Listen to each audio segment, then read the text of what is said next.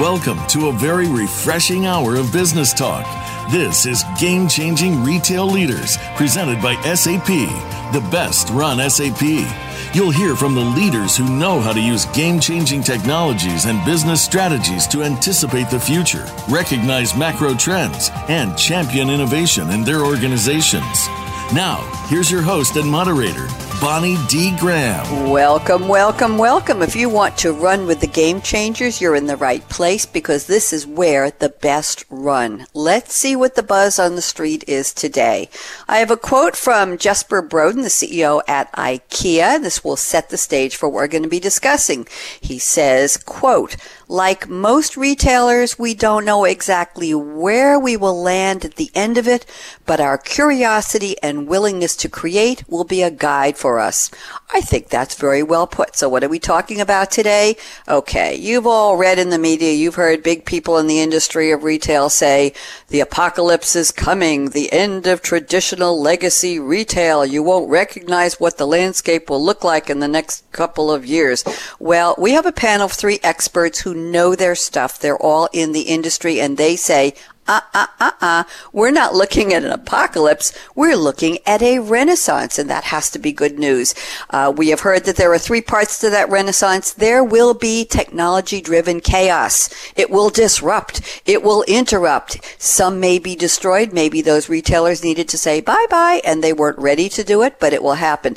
Part 2, the fog of war will lift, and they will have clarity. How do they need to proceed? What kinds of business models do they need? Do they need to change their ways of doing business? The light will come through the fog.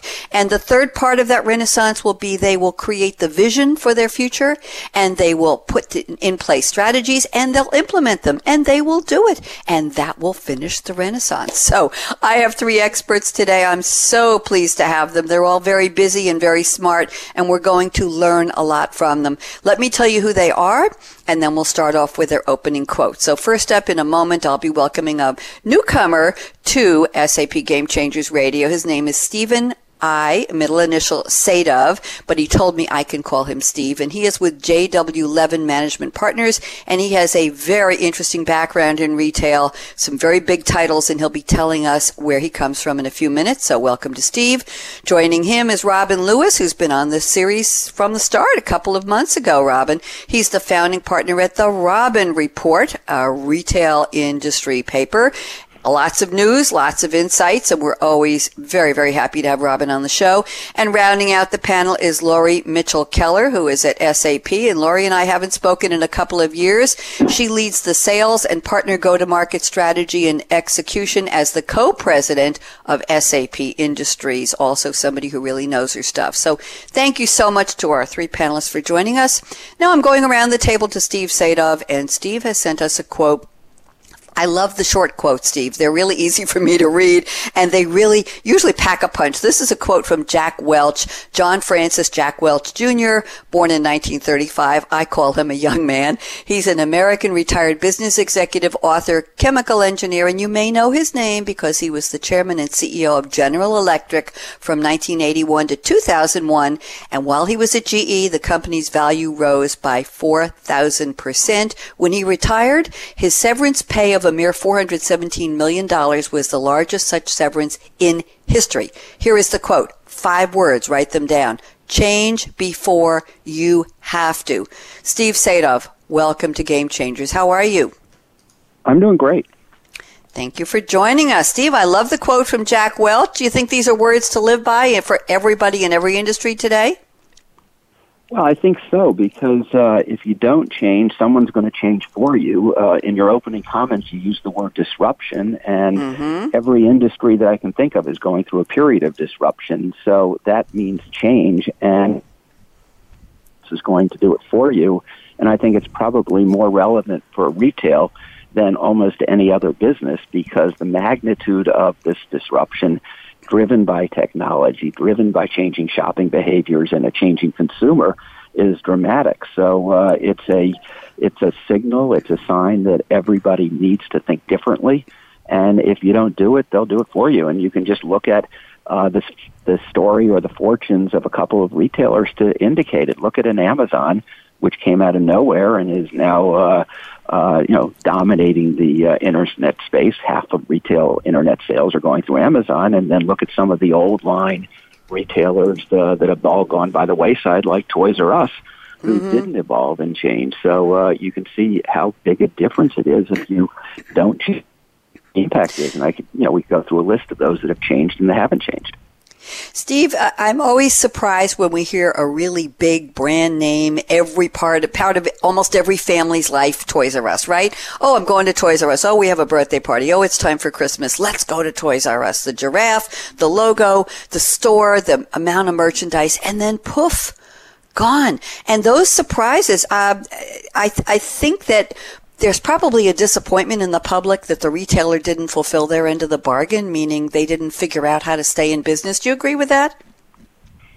Well, they clearly didn't fulfill their part of the bargain, either to shareholders or to their employee base or to the consumers, because they didn't differentiate their product or their experience. If all you're doing is selling things that everybody else sells, then it's going to go to the lowest common denominator, which is price.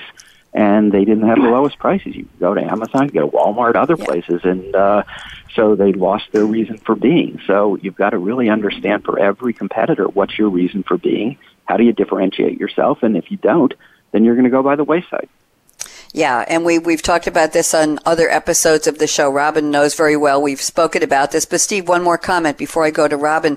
It just occurred to me that retail never sleeps. Am I right? You talk about Amazon. You mentioned them several times. Retail is 24/7, 365, or however you're counting on any calendar.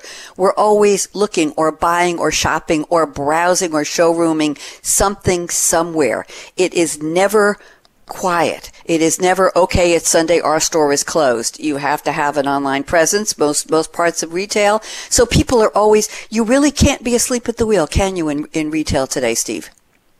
No, absolutely right. I mean, retail is the consumer. Think about 2/3 of the U.S. economy is the consumer, and that's retail. So you've got to be, it's always changing. You've got to be there all the time. Now, there are success stories of companies that aren't on the internet if you have something that's very unique and differentiated. But the word, and it's a buzzword now, omni-channel, consumer wants products anywhere, anytime they want to be able to get them. And as a retailer or anyone providing products, you've got to understand your consumer and be able to give it what they want when they want it. Thank you very much. Great insights and good kickoff to our topic. Steve, welcome. We're so pleased to have you, and we'll hear a little more about you and your background. I call it your pedigree when we go around the table in a few minutes and talk about what's in your cup today. Where are you and what do you do? So thank you so much. Robin Lewis is waiting so patiently. Robin, you and I know you're not patient, and neither am I, so I'm ready for you. Robin has sent us, that's what drives us, Robin. Come on. That's why we like each other. Robin has sent us a wonderful quote from Mark Zuckerberg. Mark Elliott Zuckerberg, born in 1984. He really is a young guy. American tech entrepreneur and philanthropist, and we know he co-founded and leads Facebook. We're not going to get into any politics or what they're doing in the news, but he was born in White Plains, New York, not far from where I was born in Queens, New York, but a couple of decades apart. Attended Harvard, and he introduced Facebook from his dorm room on February 4th, 2004, and the rest is history. Go see the movie The Social Network, or download it or stream it, and you'll find out the sort of story about how that happened. He is among the 100 wealthiest and most influential people in the world, according to Time magazine 8 years ago in 2010. And December 2016, he was ranked 10th on Forbes' list of the world's most powerful people. Quite an accolade for a young guy. Here's the quote Robin has selected from Mark Zuckerberg. The biggest risk is not taking any risk. The only strategy that is guaranteed to fail is not taking risks. It's never a risk getting you on a panel, Robin Lewis. How have you been? I have been wonderful, and Good. I'm very risky. but Talk to me. I've gotten too comfortable being on the show, but I enjoy it so much. You're great, Bonnie. Oh, you're a dear. You're a dear for saying that. You're very kind. Now, talk to me about this quote. Zuckerberg, he's not in retail. He's not in retail at all, but you picked such an interesting quote. Risk is the key word. Talk to me. Yeah, well, this kind of segues from Steve's comments. I mean, we all know Zuckerberg took a huge risk, essentially not knowing at the in game how he was going to monetize his colossal idea. You know, all the experts in the beginning proclaimed he would not be able to sell advertising to a group of young people who would rebel against commercial invasion of their socializing. So, he proved them wrong on that count. But the bigger issue, as we know today, which is really kind of frightening, is for him this invasion of privacy issue, fake news and election meddling. Anyway, the relevance to our topic, I mentioned that there's 4 barriers to change: leadership, culture, capital, and speed. To overcome those 4 barriers to the changes necessary to survive, what this is going to require is a whole bunch of risk takers throughout the business, innovators, entrepreneurs, and so forth. So that's kind of the relevance of Zuckerberg's quote. Thank you, Robin. And Robin, is apocalypse just a scare tactic? That was in my opening, and that's the title of our show, What's Up with Retail, Apocalypse or Renaissance? Are we close to apocalypse? No. And Steve and I discussed this at length with a bunch of other people. No, I mean, in fact, a renaissance is a good word to use because it suggests we are moving into a whole nother level. It implies a very positive thing, I think, and it should be. I mean, we're going to lose a lot of businesses along the way here because of the horrible disruption. But the on the other end, the survivors are going to have created whole new business models that are going to be terrific. I like that. Business models that will be terrific. We're going to hang on that thought for a moment, and we'll come back around to you, Robin. Thank you, and thank you for your kind words. I appreciate it. Now let's turn to Lori Mitchell-Keller, co-president, SAP Industries. Lori, it's been way too long since you've been on a show with us, and we're so happy to have you back. And Lori has sent I hate to say an adorable quote from Warren Buffett, but in a way it's adorable. I never thought I would say that, Lori. Warren Buffett, I call him a young man, too, born in 1930. Forgive me. He sounds young to me. I'm nowhere near that era, but it still sounds young. Warren Edward Buffett, American business magnate, investor, speaker, philanthropist, chairman and CEO of Berkshire Hathaway, considered one of the most successful investors in the world. As of June 3rd this year, he is the 3rd wealthiest person in the world at a net worth of U.S. $84 billion, and he, as part of the Bill and Melinda Gates Foundation, is a philanthropist who pledged to give away 99% of his fortune to philanthropic causes. Very, very interesting. We won't talk about his politics. Here is the quote, Lori. I'm sorry. Here, it's in the Wikipedia bio. I couldn't help but say that. Here's the quote: "Predicting rain doesn't count. Building arks does." Lori, welcome back. How in the world did you find this quote? It's fabulous. Talk to me. So I think it's really important just to have a prediction of the future, to be thinking about the future, but we never know what the future is going to hold. I mean, certainly the retailers that have gone by the wayside didn't necessarily predict the digital transformation, but if they had been prepared for it and had been really focusing on their customer, i.e. building their ark, focusing on the customer, focusing on what the customer's tastes are, how the customer is changing, I don't think they would have gone by the wayside. So although it's important to have a thought about the future, it's much more important to be asking the so what. What are the things that possibly could change? And being prepared for all of those possibilities as opposed to just one view of when is it going to rain. Thank you very much. Let's go to the word apocalypse. I was just asking Robin. He said, no, we're not an apocalypse. So if more retailers like Toys R Us had built that ark, Lori, might they still be here, do you think? They might still be here, Bonnie, and they might not, right? So it's hard to predict what might have happened. But I will say this. I think that Toys R Us had an opportunity to really be a long survivor. I mean, I don't think that retail stores are a ball and chain, right, as we first thought, right? When the Internet first came out, it was like, oh, the physical stores are going to go by the wayside. It's all about the Internet. Well, actually, it's not, because the amount of information you can gather from your customer, their tastes, the age of their kids, the clothes that they wear, tell you a lot about that customer. And if Toys R Us had begun to really pay attention to the customer and maybe create, stations where you could experience different toys and things that appealed to moms while their kids ran around the store and looked at toys. I mean, there's a lot of things that they could have done to endear their customers that they just totally missed. They just totally didn't do it. And so then, to Steve's point, it becomes all about price. Interesting. Okay. Well, thank you very much. And Lori, did you agree with my opening about the three parts to the Renaissance, the disruption and chaos, the fog lifting, and then the actual strategies and implementation to a new business vision? Do you think that was on target? I think it's pretty on target. I mean, there is a ton of chaos that happens whenever there's a new technology or a new way of doing things. And, the internet was the beginning, but then how we used the internet and how it gave people views on the world, that's what really created all of the chaos in terms of, oh, wow, I can get something different. Then people sort of thought, okay, well, it's not everything, right? You still need to be able to go and experience a store, and that's when the fog began to lift. And then the retailers began to think, okay, I made it through that chaos. Now what do I need to do to really endear my customers and to make sure I survive?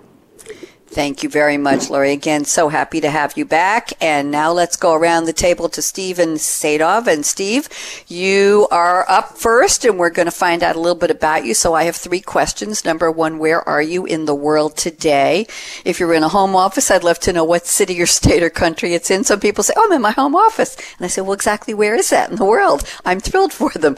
So tell me where you are. Number two, we'd love to know what powers you in terms of a beverage. And it's 2:18 here in the East Coast of the U.S. It could be an alcoholic beverage because it's cocktail hours somewhere, Steve. So what's your favorite drink in the whole wide world? And number three, tell us a little bit about who you are and your background and why you're such a leader in retail. So go ahead, Steve Sadove.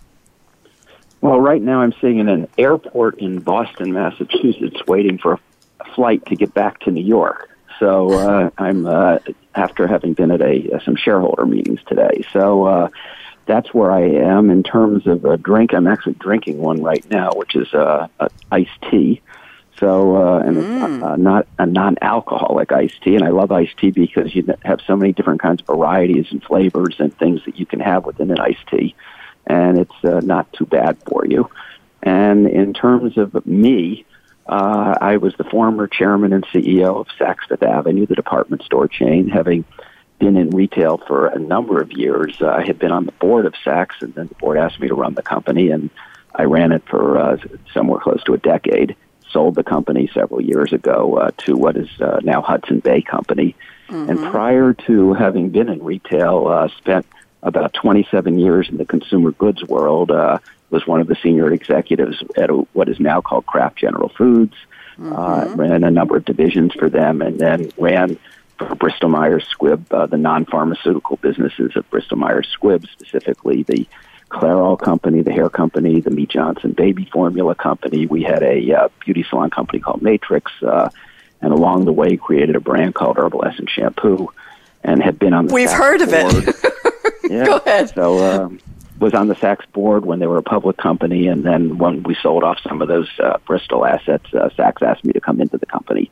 And one thing led to another, and I've been very active, worked with Lori, in fact, through the National Retail Federation, where I was chairman of that group, and still very involved in the retail industry in terms of active role in Washington. And I'm an engaged advisor today and participant investor in the retail space. We're very honored to have you on the show, Steve. Very interesting to hear. And everything you've mentioned, of course, are well-known brands and well-known companies. So I know everybody is saying, wow, how'd you get him for the panel? We're very, very honored. Blame Robin Lewis. Blame Robin for that one. I'm going to blame Rob. Robin knows all the best people. We know that, Robin. That's why we love you so much.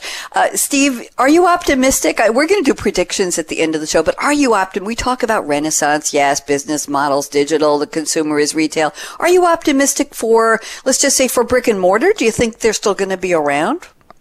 Oh, absolutely. The only thing I disagree with you is this whole fog lifting thing concept that you had. And the only reason I disagree, I mean, clearly there's a lifting of fog, except I don't think it's an end point as a one-time thing. This retail is a history of change, consolidation, disruption, and this is just another disruption, and we're only probably seeing the beginning of what it is, so that I don't think there's clarity at all. I think we've seen one hint of what it's going to look like in the future, but it's going to be a period of continuous change. I'm enormously optimistic.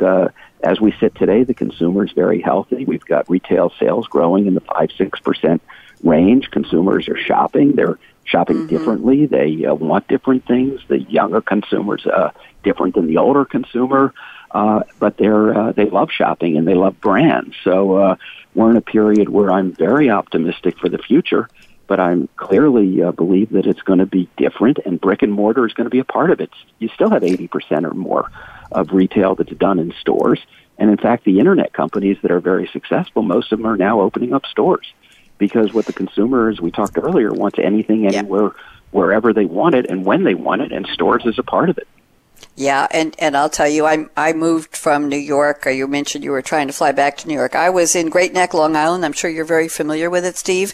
I was there for the past 35 years, and I relocated 11 months ago here to Durham, North Carolina.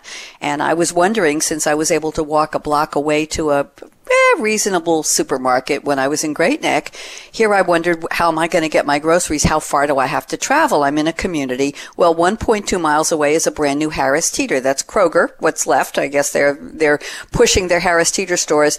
I have to tell you, this is like going almost to a multi-department store when I go to Harris Teeter, Steve.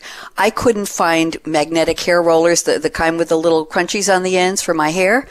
They're in Harris Teeter.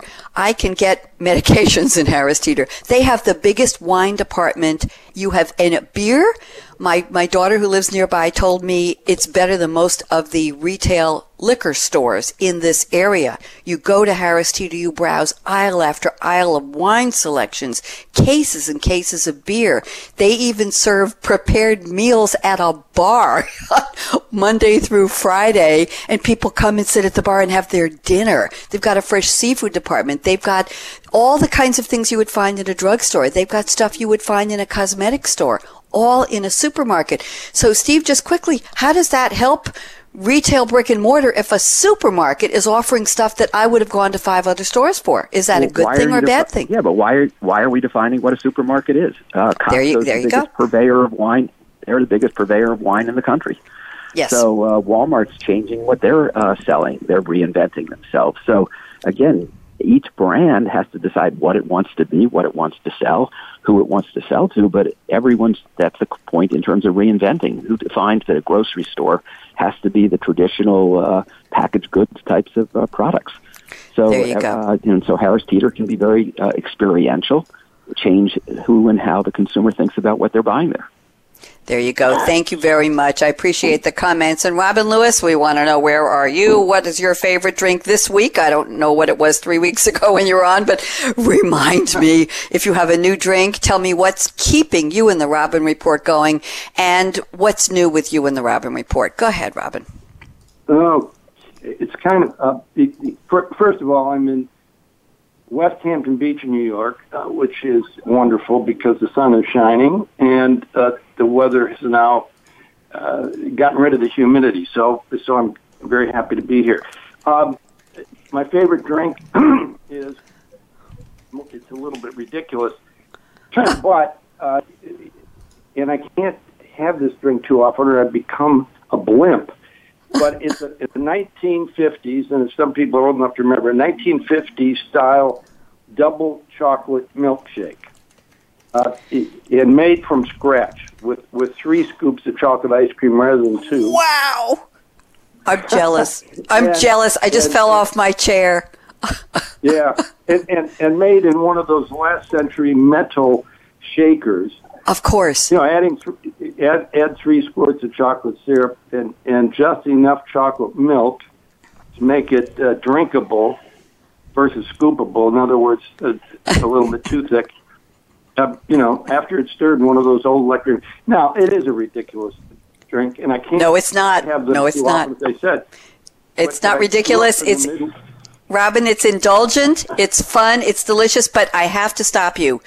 The chocolate syrup, I think, is the key to a good milkshake. What brand of chocolate syrup are you using? Be honest. What do you got?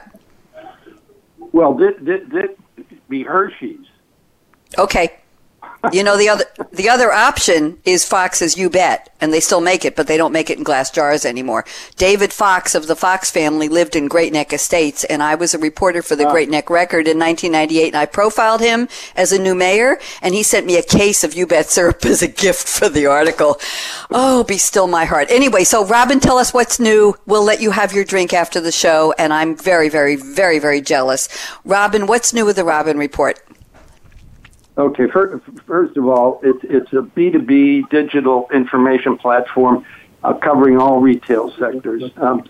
So every day we provide a strategic view on major events occurring in both the old and new worlds of retail and some related consumer products industries. So, you know, if you're one of our 28,000 C-level readers, who wants to know why Amazon will acquire Kohl's, for example, as a prediction, or why Walmart will crush Amazon or become their biggest headache, or why Nordstrom is going private, local, and small. I mean, these are all conjectures, but that's the type of stuff that we write about and run. So you'll find those answers on the Robin Report. We're brash.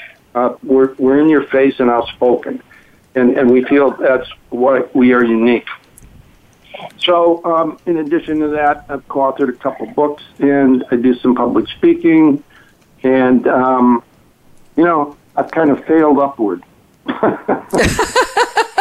Anyway. Well, take your triple chocolate milkshake with you while you're failing upward, because you're really we're really enjoying you. Thank you, Robin. I can tell we were going to call this show, I think, Game Changing Retail Radicals, but Steve Sparrow at SAP decided to call it Retail Leaders instead of Radicals. But I know that's one of your handles on Twitter, so I appreciate that. I want to make time for Lori Mitchell-Keller. Let's find out, Lori, where you are, what you love to drink, could be anything, and what's new with you. Lori? Thanks, Bonnie. So I think it's more important about the cup than it is the drink. So I have a collection of cups from my favorite places. Today I'm drinking my favorite drink, which is blueberry white tea, in my cup of the day, which is a cup from Basel, Switzerland, where I went with my family to a hotel that had an indoor water park on our beginning of a drive-through Italy 2-week trip. So I like to have the memory. So every day I get up and decide where I want to be, and that's the cup that I use. Where I actually am today is Potomac, Maryland. It's about 20 miles outside of Washington, D.C. in my home office. When I'm not traveling, I have the luxury of working from my home office. And what's new with me is that, I started out my career in supply chain, ended up at a software company, small supply chain software company, that ended up at SAP, and was doing supply chain, and then I got asked to run retail. Ran retail for a few years at SAP, then ran consumer industries, which included retail plus consumer products and wholesale and life sciences. And then most recently, in the past 6 months, I took over the majority of industries. So I'm co-president with another colleague, and we jointly run all of SAP's 25 industries. So it's been a really fun time for me in terms of coming from retail and then retail and associated areas to run, and now many more industries that I am learning fast and furious and having a great time. Congratulations. So I'm glad. I know you don't have a cup. I do actually. We used to give out Game Changers radio mugs, Lori. There are about 100 of them sitting in a warehouse in Phoenix, Arizona right now. Maybe I'll arrange to send one to you so you can remember your time on the show. But I have to tell everybody, you were talking about blueberry white tea, and I'm going to read what Adagio Tea says. Very fragrant, likely freshly harvested high bush blueberries, the aromatic variety. White blueberry tea is a customer favorite, delectable both hot or iced. It contains a low level of caffeine, steep at 180 degrees for 3 to 5 minutes. Is that the one, the tea? Yes? It's delicious, yes. And white tea is sort of like baby green tea, so it has even more antioxidants than green tea. So I feel healthy as well as it tastes delicious. You're oxidated with your favorite cup. Connect with me on email and we'll get an address. I have to have somebody ship you a mug after what you said. Come on, we need to be part of your. And they're big and they're gorgeous. It happens to have my name on it, but that has nothing to do with it. Branding is everything. Thank you, Lori. I have news for the three of you. We're not taking a break because we're having too much fun, and there's no need to go out for 90 seconds because we have so much to talk about. But Robin knows this. Lori doesn't remember. Steve never knew. Steve, they don't let me anywhere near caffeine on radio show days. I think you figured out why by now. And this is a 2-show day. I had one at 11 o'clock this morning, and this one now we're almost 3 p.m. Eastern. So no caffeine for me. It's just water, cool, clear water in a cool, clear mug with a yellow straw because we are looking like we're going to get another rain squall here in Durham. It's like Florida weather, 20 minutes raining and then sunny for 3 hours, and you just never know anymore. So we're talking, if you're just joining us, we're talking about what's up with retail, apocalypse or renaissance. I think we've decided hands down and face up that it is going to be renaissance. We're talking today with Steve Sadove, Robin Lewis, and Lori Mitchell-Keller. And Steve, I'm looking at your notes you sent me before the show, and I'm just going to put a bunch of statements together because I think they tell a story, and have you talk about it for about 2 minutes, and then we'll invite Robin in for his position on this, and then Lori, and then I'll go to something from Robin's list and from Lori. So that's what we're going to do, a little different than usual. So here are some real words of wisdom from Stephen Sadove. He says, retail is going through a period of reimagination. Nearly every sliver of the retail ecosystem should or must evolve. That's the first sentence. The second statement is focusing on any one channel is a losing proposition. And the third, speed is critical when it comes to reimagining your ecosystem, but regular check-ins and milestones are critical. You can't wait until the next fiscal. Steve, wonderful thoughts. Can you tackle any or all of these for us, please? What would you like to share with us? Well, I mean, the pace of change is so dramatic. The consumer is moving. I think that, one of the things that you find is that every retailer I talk to thinks that they're changing quickly, but then you talk to the consumer, and the consumer says that they're not changing as fast as they are. So, so we have to use that mindset that you've got to do things very differently. So what does that mean? If you're an internet-only retailer, wild success over the last few years, that in and of itself isn't going to let you win in the future. So that's why you start to say, how do I now start to take advantage and open up stores? And you're starting to see a lot of innovation, things like Amazon selling their products in Kohl's, Warby Parker and stores like the internet companies like that opening up stores. So everything is moving from one channel to another channel, and it's meeting what the consumer wants, which is things when and where they want it, as we talked before, but at a pace of change that's much more rapid than we've ever seen. It used to be that things went slowly. Well, the problem is there's so much information. You have instant access to everything. If I walk into a store and I look at something that's a new television set, and I look at the price, I instantly, if it's something that's available widely, I just go to an app and I can compare prices in a second. So what do? You have to think, how am I going to be competing in this new kind of an environment? So you've got to have systems, information, data that is very different than you used to have. I think Lori's company and others that are providing the frame and the infrastructure to allow companies to compete in this new world, or the analytic companies that are allowing customers to be understood better. My grandfather was a little mom and pop shop 100 years ago, and they used to know their customers one by one, and they bought to that one customer. Well, in today's technology, you can understand every one of your customers and buy differently. You're not doing everything in a mass anymore. So these are those words that I talk about, revolution, evolution, doing things at a speed of light, is because that's what the consumer is doing. Thank you very much, Steve. I want to see what Robin has to say about this. Robin, agree or disagree on the speed, I love the word, Steve, the term reimagination. It sounds like getting people together around a campfire somewhere, or some kind of ideation, brainstorming we used to call it, and having them dream, reimagining what would their store look like, what would their retail presence, their brand, what channels. So, Robin, what are your thoughts on this? Reimagination and speed. Yeah. I first of all, to I agree with everything Steve said, and I know you hate to have everybody agree with. No, it's okay. It's okay. But I do. I would say that, as I said, one of my 4 pillars of barriers to change is speed, and I would add agility to that. And as Steve said, the pace of change, and I would totally agree.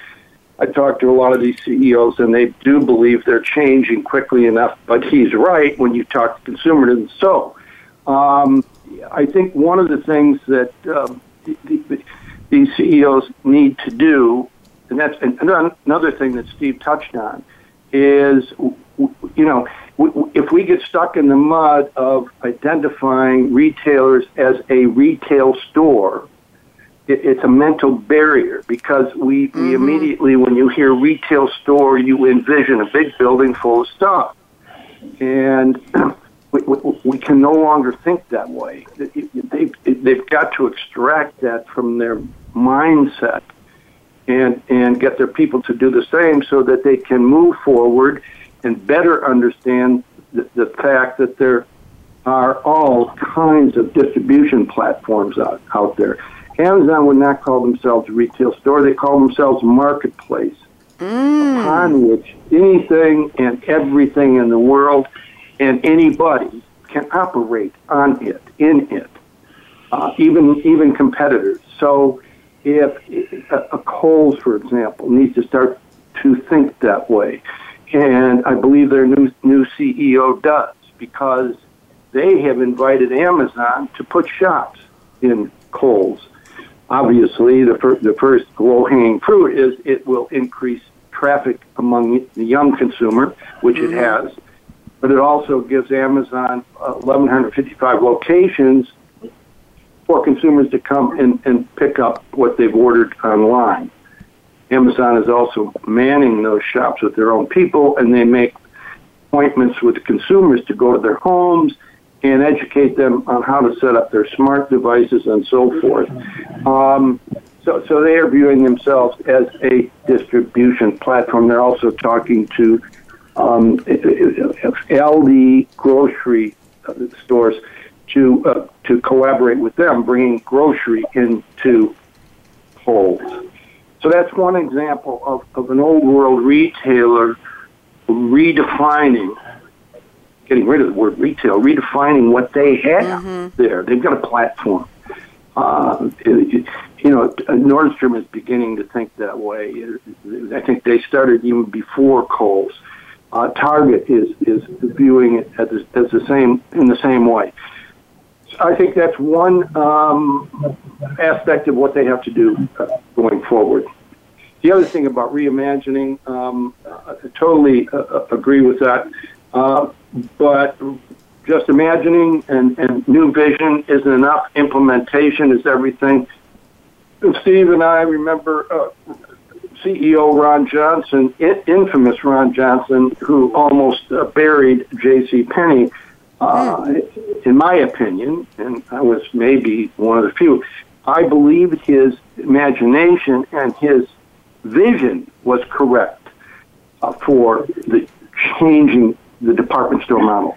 But his implementation on a scale of 1 to 10 in failure, he was a 15. Anyway, so those are a couple little added points there that would. Thank you very much, Robin. I want to get Lori in here. Lori, thoughts about reimagining, about speed, agility? Robin added that word. What are your thoughts? Yes, I think that there's 2 particular points in the discussion so far that I really like. One is about moving at the speed of light, but also having milestones and checkpoints.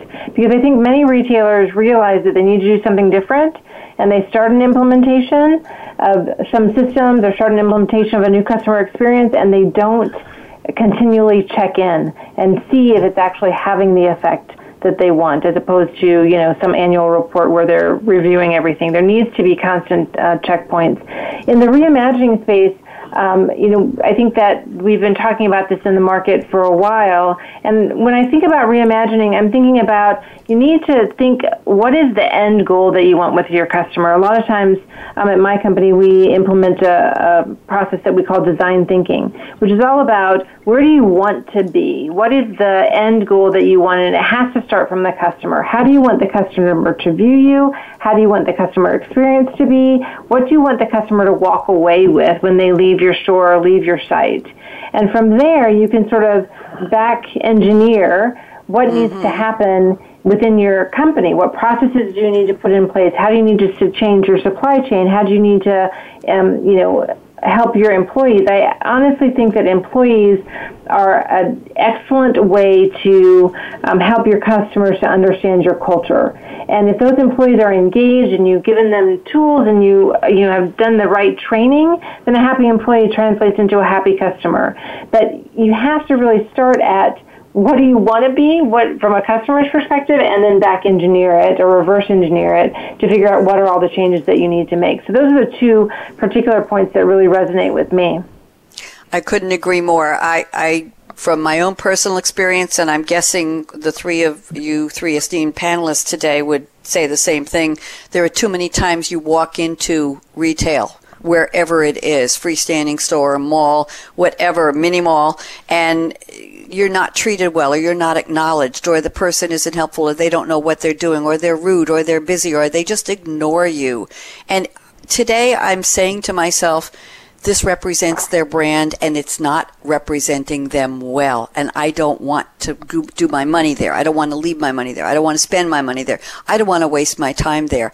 I will walk out, and I will not go back. And I will not go on Yelp and trash them or flame them, but at the same time, these are choices. I had it happen at a car dealer. I needed a small repair to my convertible, and I walked in, and two people walked past me for 3 minutes. Nobody said hello, welcome, how can I help you? They simply just walked past me, just left me standing there. I had to go find them to ask them for help. Unacceptable. Not today anymore. Unacceptable. So we are, I think, you started out, Steve, as saying the customer is retail. You're absolutely right. I think that's the biggest change, is we don't feel that we have to put up with what anymore, no matter where they are. Am I right, Steve? Oh, absolutely. The one word that Lori threw in, which we haven't talked about much at all, is culture. And Go ahead. It's an important one, because you need not so much, I think what you need to have is a cultural change within these companies. One of them, you use the word service, and a service mentality is critical. But think about who runs a lot of retail companies, the employees who have been around a long time.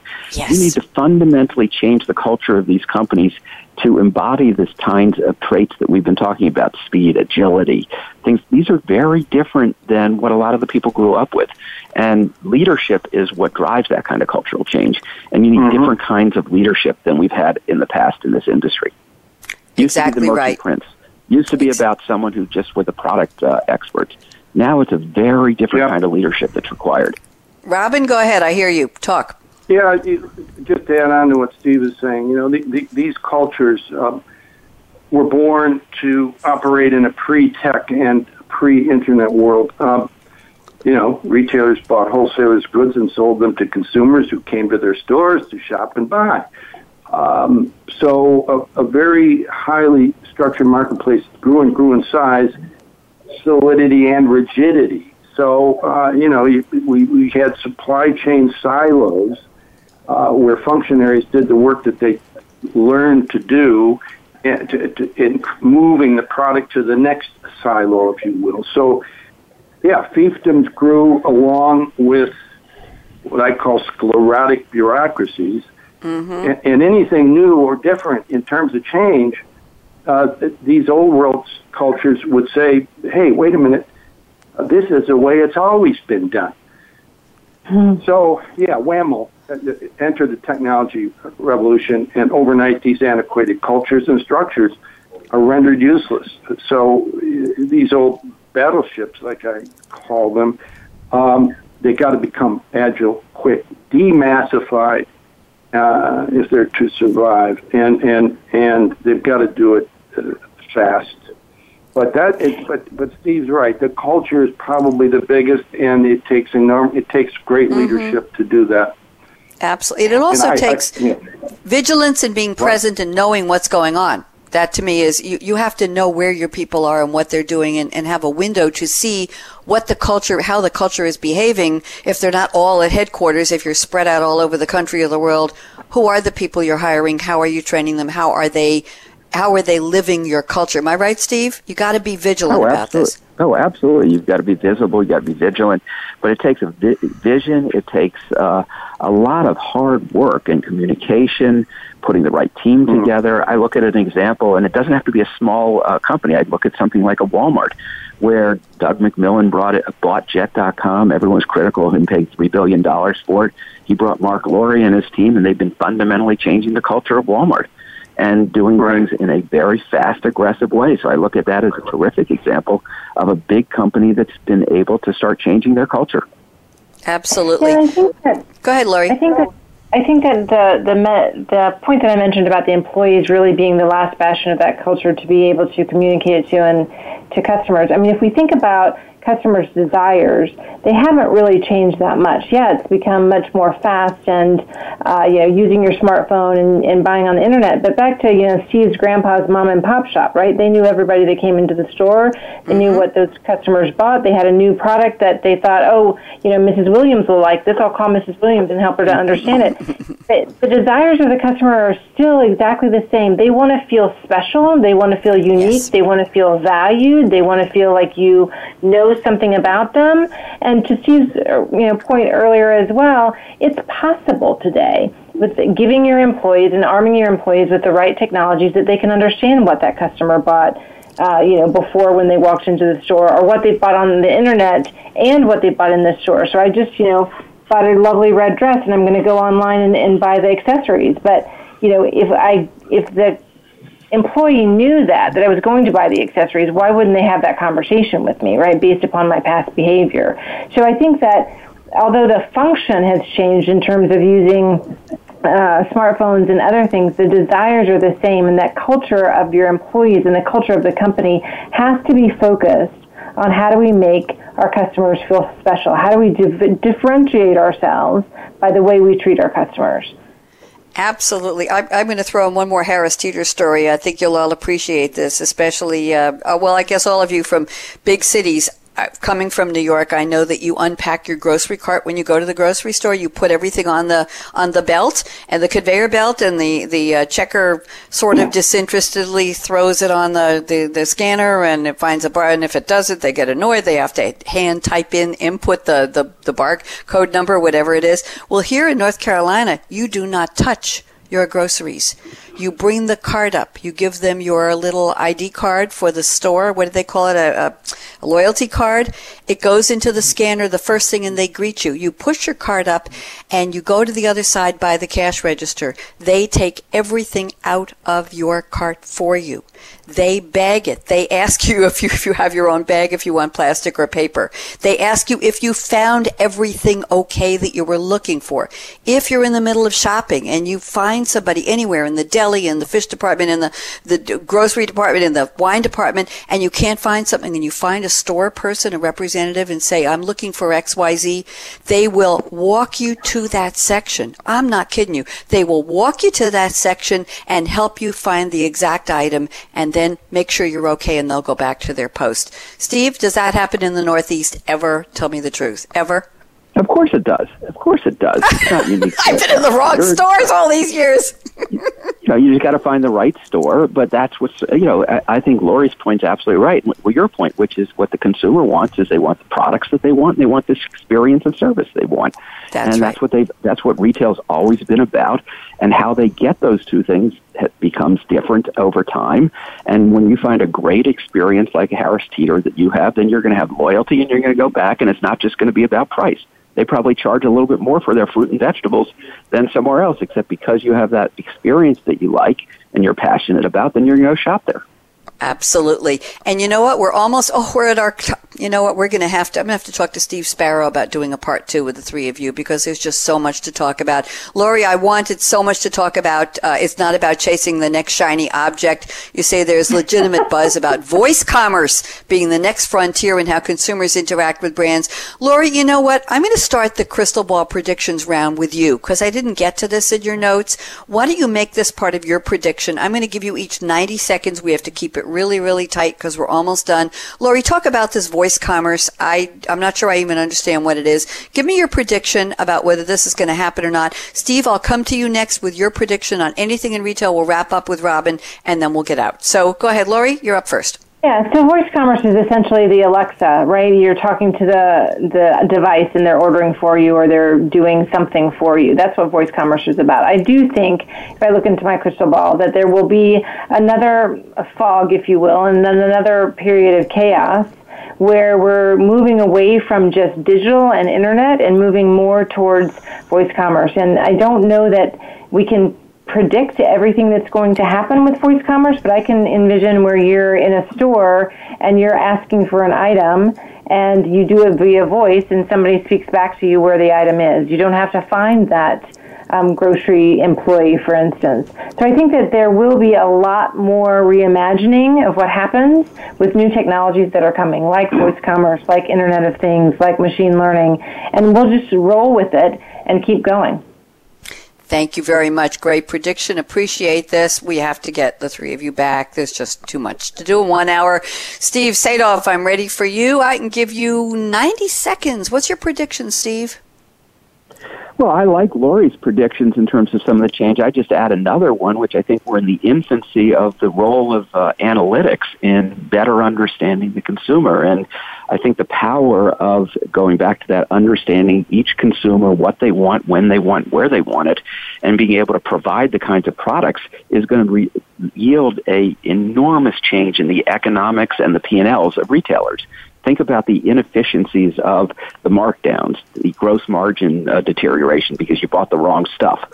Being able to buy the right stuff, being able to provide the customer what they want is going to change the how retail works, and the economics are going to change. I think that the kind of voice shopping that Alexa provides, that's going to change. It's going to think about who do they, when they say, I want toilet paper, which brand is going to get chosen. I mean, there's all kinds of implications coming out of this.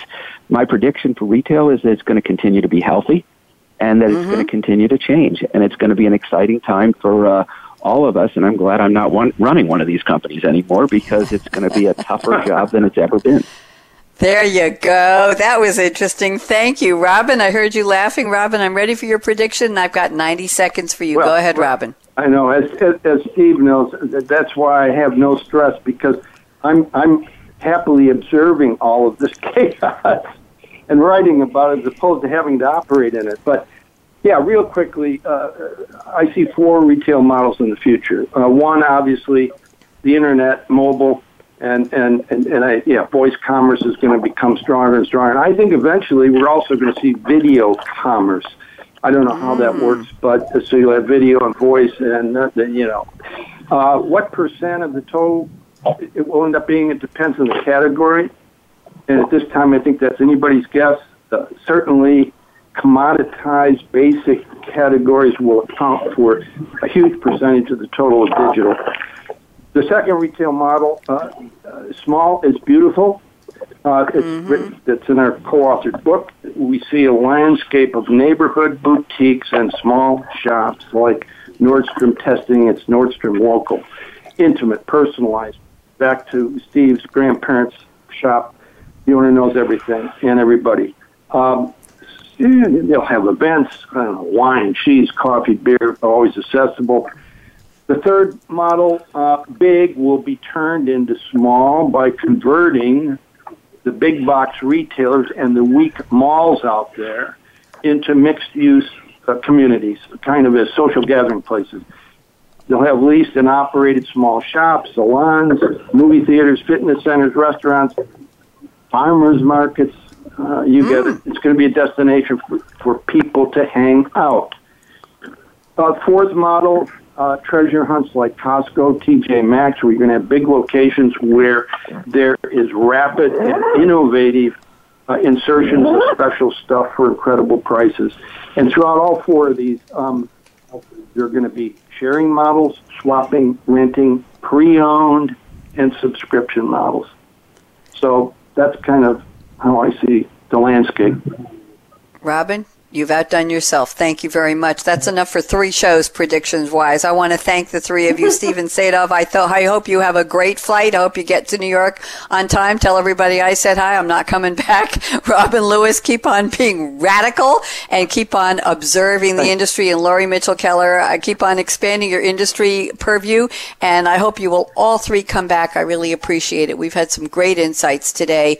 And I think we've come to a conclusion that retail is not in the apocalypse. It is in the Renaissance, growing and thriving, but has to look out for new business models, keeping track of networks and ecosystems. What does the customer want? What is the consumer looking for? And just keep reimagining yourself and be there. That's about all I'm going to say. Shout out to Stephen Sparrow. Again, a beautiful job putting this together, and Kelly Cockshaw at SAP for her support, and Aaron at World Talk Radio, our engineer on the Business Channel. Thank you very much. I've got 30 seconds to wrap up, so here we go. Fasten your seatbelt. What are you waiting for? Go out and be a game changer today, just like Stephen Sadove, just like Robin Lewis, and just like Lori Mitchell-Keller. Bonnie D. Graham signing off. I'll be back 10 a.m. Eastern tomorrow, Thursday, I guess it's the 23rd of August. Who can keep track? I don't even know what year we're in anymore. It's going so fast. Be back with Consumer Industries talking about life sciences tomorrow. You don't want to miss it. 10 a.m. Eastern right here on the Business Channel. Have a great day, everyone. Bye-bye.